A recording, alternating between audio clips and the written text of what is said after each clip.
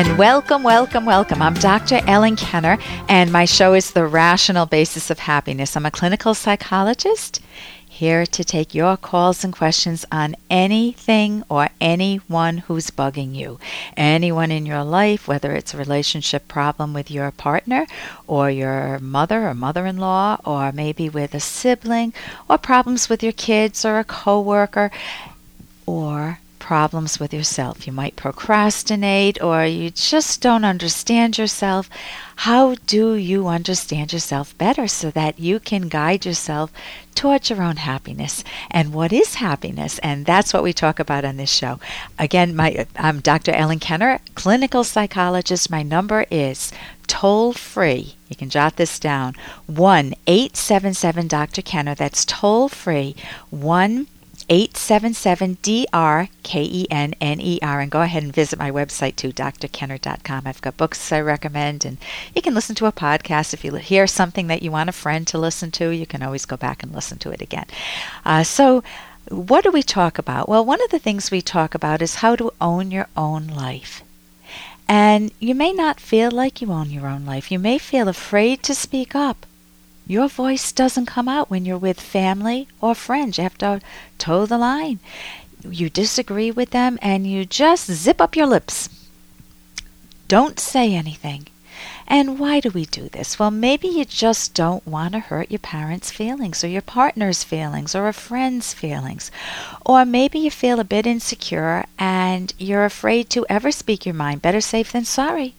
What happens if I speak up and they don't like me? Or what happens if I speak up and I don't have confidence in my ideas? What will happen? What core ideas, what deep down fundamental ideas could be robbing you, or maybe a partner or your kids, of confidence? How do you challenge those negative ideas and build your own confidence? Build some self-respect, build some pride. Later in the show, I'll be talking with Lynn Zinzer about the difference between, get this, sitting down, selfishness and altruism. And you may find out that something's gone screwy with those words that could destroy you if you don't disentangle it. Lynn is the vice president of the Ayn Rand Center for Individual Rights, which is a division of the Ayn Rand Institute, and she knows the difference, and so do I, between selfishness and altruism and self-destructiveness. So think of those three. Selfishness is not the same if it's rationally based as self-destructiveness, and that's not the same as selflessness. No self, the doormat, the person who's bullied and doesn't fight back, doesn't give themselves a voice. Again, I'm Dr. Ellen Kenner. The show is The Rational Basis of Happiness. Toll free, 1-877-Dr. Kenner, DRKENNER, and my website's drkenner.com. Okay, you're dating someone, and suddenly those warm, gushy feelings evaporate, dissipate, gone. What do? Do you continue dating them when yesterday you felt so close to them? And what if you have no clue as to why your feelings evaporated? How do you handle yourself? This is a question from Joe. See how you would handle this. Dear Dr. Kenner, I've had a girlfriend for 3 weeks now, and I've really enjoyed being with her. Here comes the but. But even from the beginning, I've had small doubts. I think this is just something I do to myself when I'm either in or about to be in a relationship with someone. These doubts were not that great until yesterday, when suddenly it feels as though I lost all my feelings for her, and that feeling persists today. I feel something small that happened yesterday made me feel a bit rejected, and maybe that's why I feel this way, or maybe it's something else. Either way, I still want to be with her, and I think my feelings were strong enough not to have suddenly dissolved completely so easily. Okay, he's talking past tense now. His feelings were strong. Based on what little information I've given you, do you suppose this is due to a feeling of rejection? If not, what do you suppose I should do about it? Joe. Joe, this is such a fascinating question for me, because it's not so much the relationship that I'm focused on, it's how you use your mind. How do you deal with such an important choice as choosing your romantic partner, eventually maybe your lifetime partner. That is one of the key decisions on a hand. You on one hand, that's one of the key decisions you make in life. Your career, whether or not to have a family, what hobbies you enjoy, what friends. Man, a lifetime partner is right up there on that one hand of key decisions. So it's an extremely important choice. And if you do not have a method to go about choosing the right partner, you're going to be at sea. You're going to be just blowing around at sea. The sails, whatever way the wind blows, you'll be feeling. Today I love her, and now I don't love her, and I don't know why. And then you're not going to feel much self-respect, because that I don't know why is going to eat away at you. So going by gut unanalyzed feelings, gut feelings, doesn't cut it.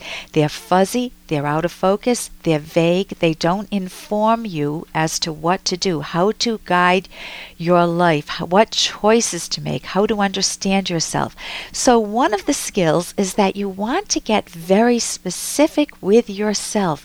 You want the skill of, how do I understand myself? So you can ask yourself, and you started to do this, ask yourself, Joe, am I feeling rejected? Is that the feeling, or is there another feeling? Am I angry with her? Am I feeling guilty? Am I feeling depressed? Maybe it doesn't have anything to do with my girlfriend. Maybe I'm worried about my job.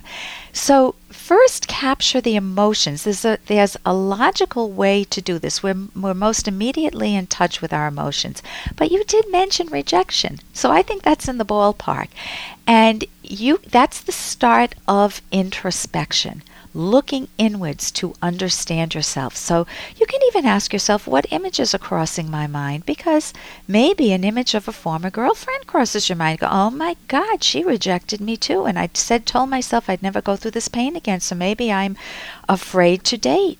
Maybe you project into the future. Oh my God, I don't want to get married because I saw my parents' horrible divorce. Horrible. And I had to live through that, and I don't ever want to do that to myself or my kids. So man, the closer I get to someone, the scarier it becomes. Maybe those are some of the images that will come to your mind. So then you get the images and the feelings, and you pick the most important feeling, say rejection, and you say, okay, if my rejection could speak, what would it say? You want to get very specific. You want to get the thoughts. What would it say? I can't handle rejection, or maybe you don't like her. Maybe it's not you. Maybe it's not rejection. But you put your feelings into words. And you can do this methodically on a thought record. There's a book, Mind Over Mood. You can go to my website and get that book, drkenner.com, drkenner.com. You try to identify the hot thought, the thought that's driving you buggy. I can't handle rejection, for example. Then look for the evidence for it, the evidence against it. You tie it all together, and you want to explore your own feelings. You want to explore the ambivalence. Why am I feeling this way? Why do I want to stay with her? Why don't I want to stay with her? And maybe you'll learn how to take rejection better too, if that ends up being the case. But the bottom line is, you will know you. Well, folks, this is the book you want to read, The Selfish Path to Romance, How to Love with Passion and Reason by Edwin Locke and Dr. Ellen Kenner. Log on to Dr. Kenner's website. It's drkenner, KENNER.com. You can read the first chapter free. This is the book for your reading. It's important for those in a healthy relationship, or maybe you're seeking loving, mature relationship. This is the perfect book. Maybe you're exploring a dating service. Learn how to avoid making bad romantic choices. Remember, romance doesn't just happen. This book brings you closer to the passion, love, excitement you desire in a romantic relationship, whether it's same-sex or opposite sex. Dr. Kenner explains why your needs should be met. Now, maybe you're in a long-term relationship. Maybe you just got out of one. And some of the chapters, how about choosing the right partner? How many people listening, you're always picking the wrong partner? drkenner.com, doctor. drkenner.com.